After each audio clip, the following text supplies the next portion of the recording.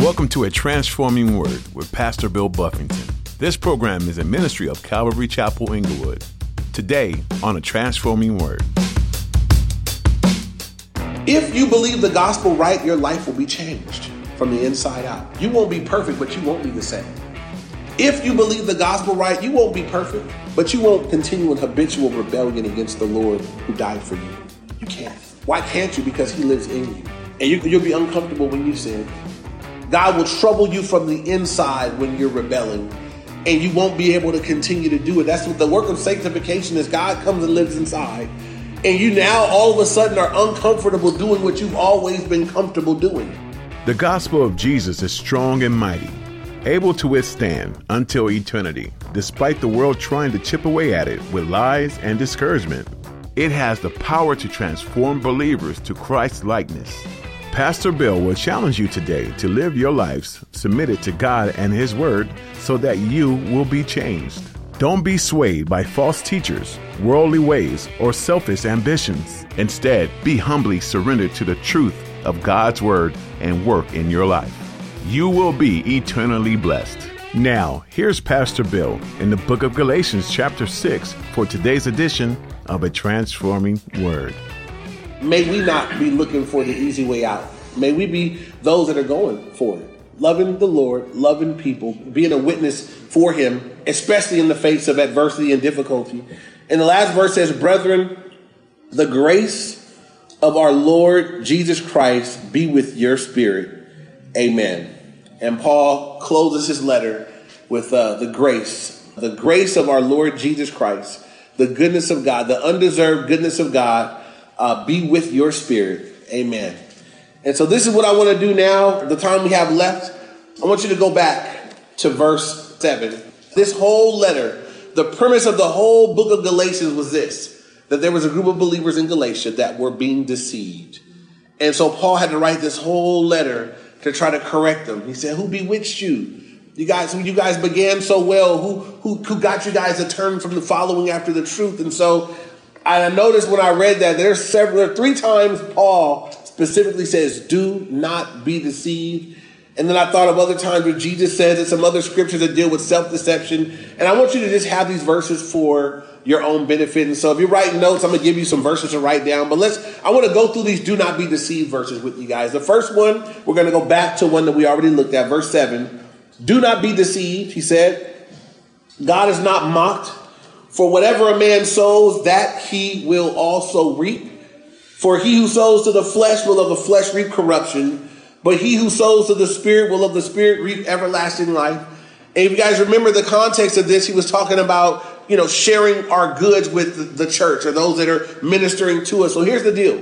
Paul says, don't be deceived in this. Don't be deceived in the thinking that you're going to sow to the flesh and not reap from the flesh. Don't be deceived into thinking that you can sow any kind of way you want. Some people somehow in their mind have believed that they can sow however they want. God, I'll sow my resources, my time, my energy, wherever I want, but I'm still going to expect to reap a harvest. I'm still going to have an expectation of reaping good from you. And God says, don't be deceived. Don't be deceived in thinking you can sow that way. You're going to reap what you sow. On the same note, he says, don't be deceived in the thinking for those that have sown to the Spirit. And that may be in serving. That may be in your giving. That may be in your manner of life. Don't be deceived into thinking that won't be rewarded as well. And that was where the verse when he says, look, don't grow weary while doing good, for in due season you'll reap if you don't lose heart. And so maybe you're someone that you're sowing to the Spirit, and maybe you give and you share with others, and you're a generous individual, and you sow your time, effort, resources into the things that matter for all eternity, but you don't see a whole lot of results right now. Be encouraged that you might not see them now, right? We're not even really to be looking for them now. Maybe some of us, God will let you reap some things here and now, but we're really living for another reality, you guys. We're really living for heaven, and we're sowing things up ahead of us. And so rather God chooses to bless me here and now, or rather we just pour out and pour out and pour out for the rest of this life, and all of our reward is waiting for us there. We got to be good with that. That God, but I have to do that in faith. I have to do that in faith that says, God, I believe that as I sow to the Spirit, I'm going to reap. And as I do the things you tell me to do, there will be a harvesting of these things whenever you say. That's the thing. From the time you sow a seed to the time you harvest a seed, there's a gap. We don't know what that is. And if you've been doing good for a long time and not seeing it, don't lose heart. Hang in there. Hang in there. It'll be there. And so I think that one is kind of twofold. There are people that can be deceived to thinking that I'm going to do with my life what I want. I'm going to sow my time where I want to sow it. I'm going to take my resources that God gives me and I'm going to sow it all into what I want. I don't give to ministry. I don't participate in that part of. I do what I want with my time, my talent, my everything. But I'm over here expecting to reap. God says, don't be deceived. You're going to reap what you're sowing. You're sowing to the flesh. You'll reap flesh, fleshly stuff, corruption. Think about this. This is what that means. Sow to the flesh, you reap corruption. When you sow to the flesh, everything that you sow in the flesh, it goes nowhere. Let's say I take all my resources and I gratify my flesh by buying things. Those things are corrupting. Amen. If I go buy a brand new car today, 10 years from now, it won't be a wonderful thing. It'll be a wonderful thing for a little while, but it won't be wonderful in 10 years. Anybody that's ever done that knows this. It's one, oh, the brand new car is shiny, it glistens. See it in 10 years. Look at it then. That's why I buy old cars. So it's already old, you know. Ding my door if you want to. I won't even be mad. I get to act Christian with you. You know, you ding my door? That's the 10th one. It's all good, you know. Don't sow it down. There's nothing wrong with having things, right? Don't let things have you. Again, some people, that everything is sown into that which is irrelevant. All my money, effort, time goes into things that are corrupting. Don't let that be you when you know better. Amen? Here's the next one. You can turn to it with me or write it down in your notes. Write down 1 Corinthians chapter 6, verses 9 and 10. And again, these are just the do not be deceived. These first three are all from the Apostle Paul. 1 Corinthians chapter 6, I'm going to read verses 9 and 10. Paul says, do you not know that the unrighteous will not inherit the kingdom of God? Do not be deceived. Now he gives a list. Neither fornicators, nor idolaters, nor adulterers, nor homosexuals, nor sodomites, nor thieves, nor covetous, nor drunkards, nor revilers, nor extortioners will inherit the kingdom of God. And so Paul says here, look, there are people that are deceived into thinking that they can live a ongoing, habitually sinful lifestyle and somehow inherit the kingdom of God. I believe that is alive in many churches. I believe there are many people that believe because I believe the right things about God, I can live however I want. Because I know the truth about the gospel, now I'm free to do whatever I want. And I'm telling you, that's not how it works. And Paul says here, he says, hey, don't be deceived into thinking you can live this way. Don't be deceived into thinking that you can go on living however you want. He says, do you not know the unrighteous will not inherit the kingdom of God? And someone said, who are the unrighteous? Paul said, let me explain. Let me make it clear to you. The unrighteous are those who habitually live in sin. He lists all these different things. And I want you to note the first four are all sexual. The first four all have to do with aspects of sexual sin. Fornication, there's idolaters, adulterers, homosexuals, sodomites. So it's really four of the first five dealt with that. Then he goes on to thieves, covetous, drunkards, revilers, extortioners. None of the people that do these things are going to inherit the kingdom of God. And so what do we take from that? We've all seen the scripture, I'm sure, in Matthew 7, 20, 21, where people show up on Judgment Day when it's too late to get right.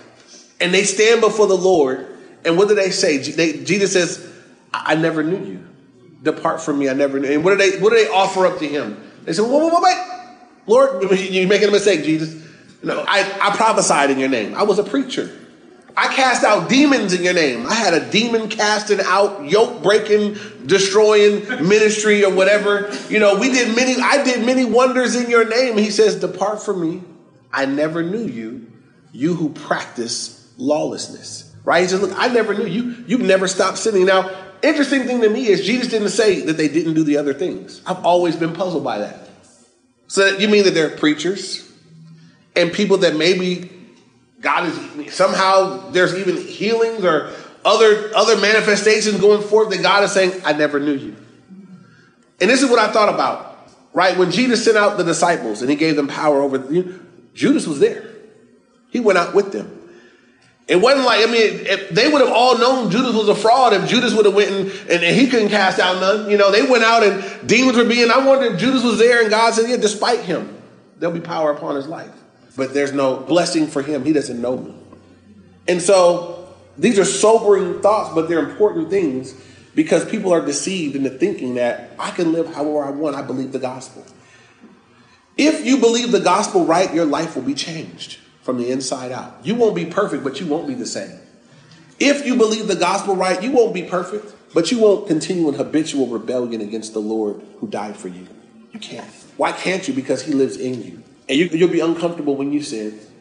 God will trouble you from the inside when you're rebelling, and you won't be able to continue to do it. That's what the work of sanctification is. God comes and lives inside, and you now all of a sudden are uncomfortable doing what you've always been comfortable doing. And what happens with the conviction of the Holy Spirit is you begin to feel about your sin the way God does. And this thing that used to be so comfortable doing, now the conviction of God is upon you and you hate it like God does. And you start saying, God, help me stop doing this thing that doesn't please you. It bothers me now. Help me stop. And God's like, that's what I was waiting on. And the work of sanctification begins because God will help you. And God will begin to clean you up from the inside out. You won't be the same. You can't be the same. You can't go on 10 years as a Christian and just steady on doing the same stuff you were doing before the Lord moved in. Can't happen. And so Paul says here, hey, don't be deceived into thinking that. Because the worst thing that I could do as a minister is lead people into a false sense of security, and you die and stand before God and I misled you.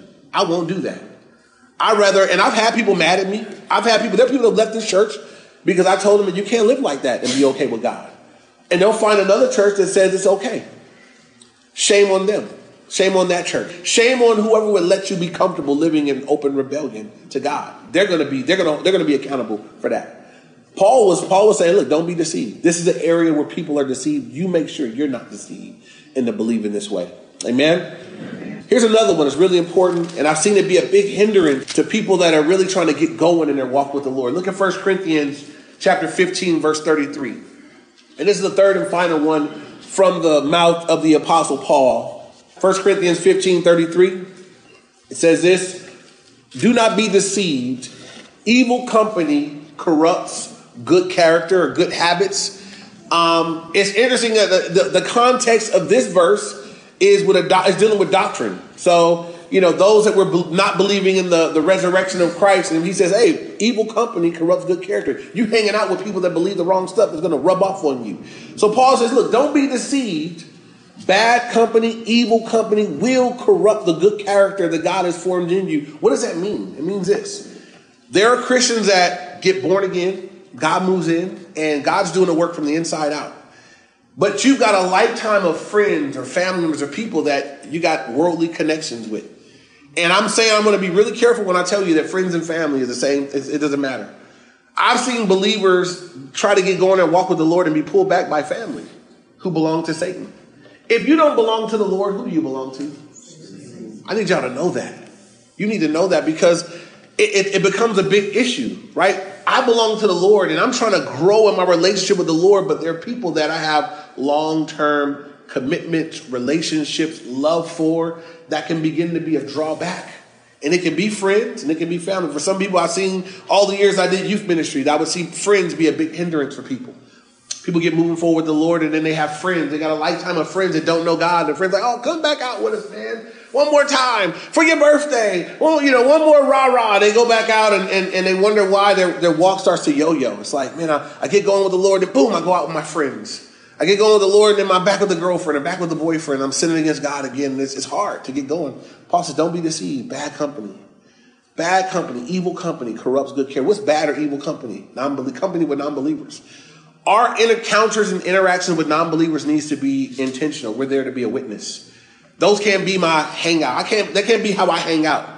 I got to have friends that I hang out with that are good for fellowship. People that we sharpen and encourage and build each other. When I'm hanging out with non-believers, I'm hanging out with non-believers with a purpose. I'm not hanging out with you we're not just chilling like that, And so some people have a hard time with this. They think, well, if I get saved, I got to lose all my friends. What if that's what God calls you to? What if that's what God says? What if that's what he wants? What if that's the only way for you to really start walking with him in strength and power? What if that's the only way for you to be able to reach back and be a witness to them is that you break ties for a little while and get going with the Lord because right now you're too weak. That was my reality. When I got saved, I was like, you can't hang out no more. You can't. All I have in common with my friends is sin. So God's like, then break ties. Break ties, go to church, get strong. Eventually, God sent me back in better condition to be a witness. But if I was trying to be a witness out the gate, I'd have had a 40 in my hand. I would have fallen right away. And I have fallen, early on when I first got saved. I tried to hang out and boop. And that's how I learned. God was like, it's not going to work. And I want to give you some other verses. So if that is a challenge, I want to give you some other scriptures just to have in your repertoire with that. And so I'm going to read them off real quick. They're all verses that deal with aspects of fellowship and friends. And so the first one is Proverbs chapter 12, verse 26. And if you guys want to write that down, if these apply. Proverbs 12, 26 says, the righteous should choose his friends carefully, for the way of the wicked will lead him astray. The righteous should choose his friends carefully. Why? Because the way of the wicked will lead him astray. The next one is in Proverbs chapter 13, verse 20. Proverbs chapter 13, verse 20. It says, he who walks with wise men will himself be wise, but the companion of fools will be destroyed. You become like who you walk with. He who walks with wise men, you're going to be wise. Those are the companion of fools is going to be destroyed. Next one, write down Amos chapter 3, verse 3. Amos chapter 3, verse 3. It says, how can two walk together unless they be agreed? They can't.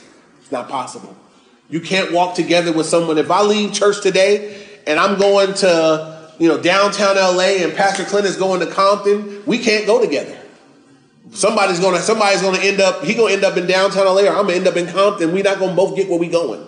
And so two people can't walk together unless they be agreed. And so if you're trying to walk with people that aren't walking with God, it's a lot easier to pull you down than it is to pull them up. And so that's why God calls, there are times where you need to separate and get built up in your own walk and relationship with the Lord.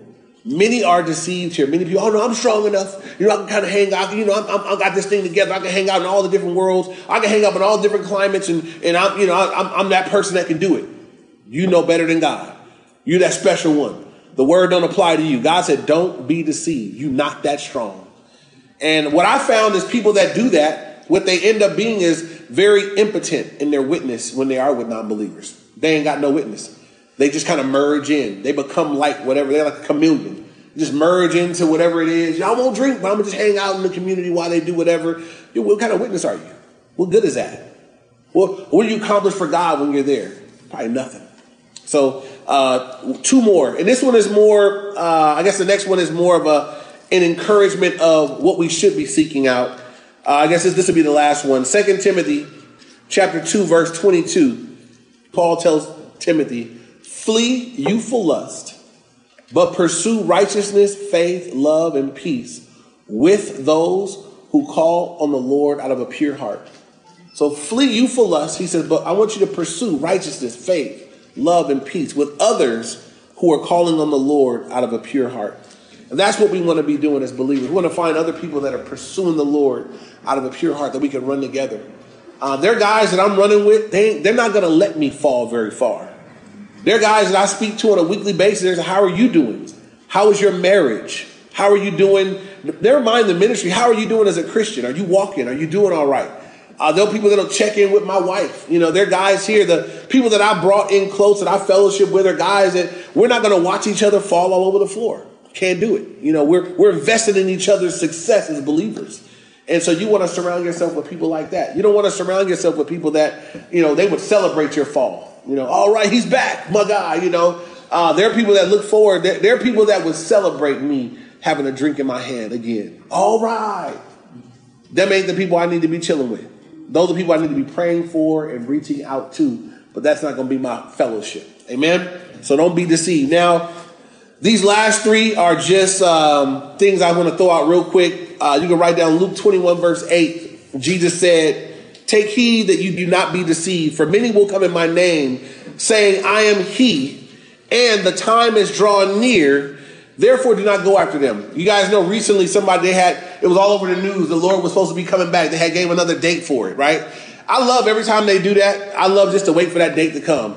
And it's like, now all your followers should not follow you anymore because, it didn't have, we still here. Hey, Pastor Clint's laughing. There was a guy who we were talking to at a Starbucks. This guy was so convinced he knew the date of the Lord's return. He had a t-shirt.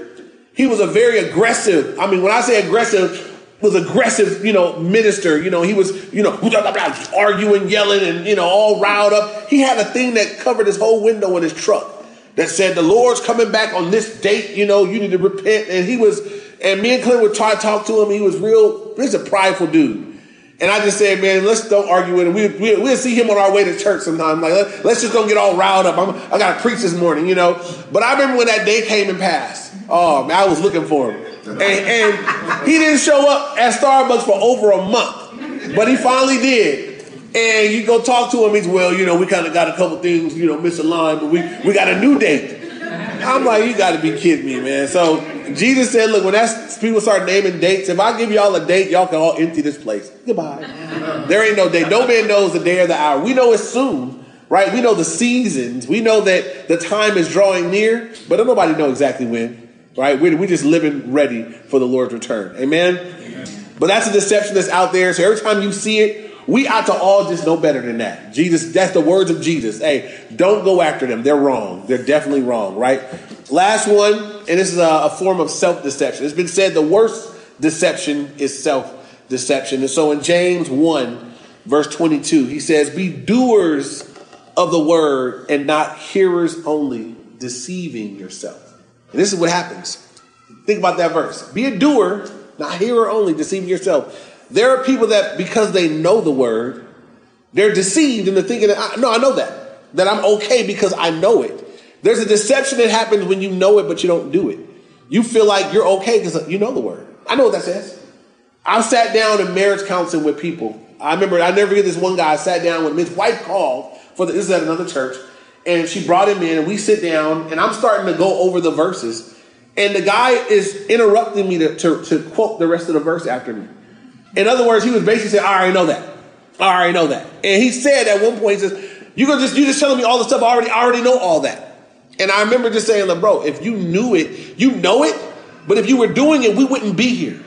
We're here right now because she called. I didn't call you. She called me and brought you here. We're here because she called because you're not doing this.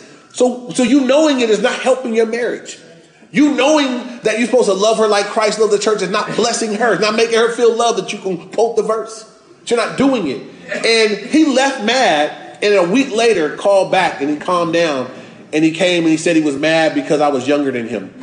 And I'm like, well, get an older pastor then, man. But you need to get that right, But it was crazy to look at a guy that was feeling like, I already know that. But you're not doing it. Like, you got to be doing it. That's the deception that happens. Because we're a word-based church, and we're going to be heavy in the word, and we're going to encourage you to read the word, it's imperative in a church like this that we be a people that are also committing to do what we're learning. That we don't become fat in the head, and we just, I know that verse, I know that says, but that we're people that are being transformed by the word. That's the goal of the word, amen? That as it's sown in, that it would transform us, and it would flow out of us, that our lives would be transformed by the glory of God, amen? So we wrap up the book of Galatians today, and we close on this note that God would not have us to be deceived. What's his weapon against deception? The truth. And God's truth is found in his word. And I just want to encourage you guys to continue to be a people that read the word, study it, fall in love with the Lord of the word, and let God's word continue to transform you into all that he wants you to be. Galatians 2:20 tells us, I've been crucified with Christ. It is no longer I who live, but Christ lives in me.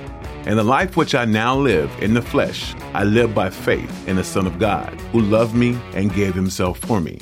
The Apostle Paul wrote this to show how his life had been turned upside down because of the power of Jesus' sacrifice on the cross. Jesus came to change lives all over the world, and he's able to change yours too. If you think your past is too terrible to forgive, that's simply not true. Just look at Paul's life. He was far down the wrong path, but an encounter with Jesus changed that. Maybe you encountered Jesus today while you were listening. Are you ready to take the next step? He's ready.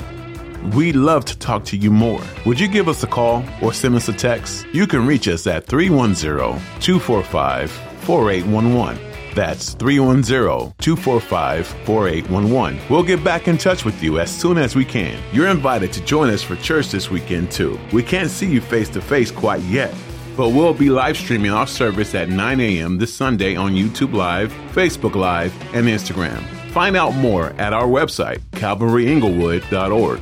While you're there, you'll be able to explore more teachings from Pastor Bill's series through the Bible. Find out all about this ministry and Calvary Chapel Inglewood. That website, one more time, is calvaryinglewood.org. That's all for today, and thanks for tuning in to A Transforming Word.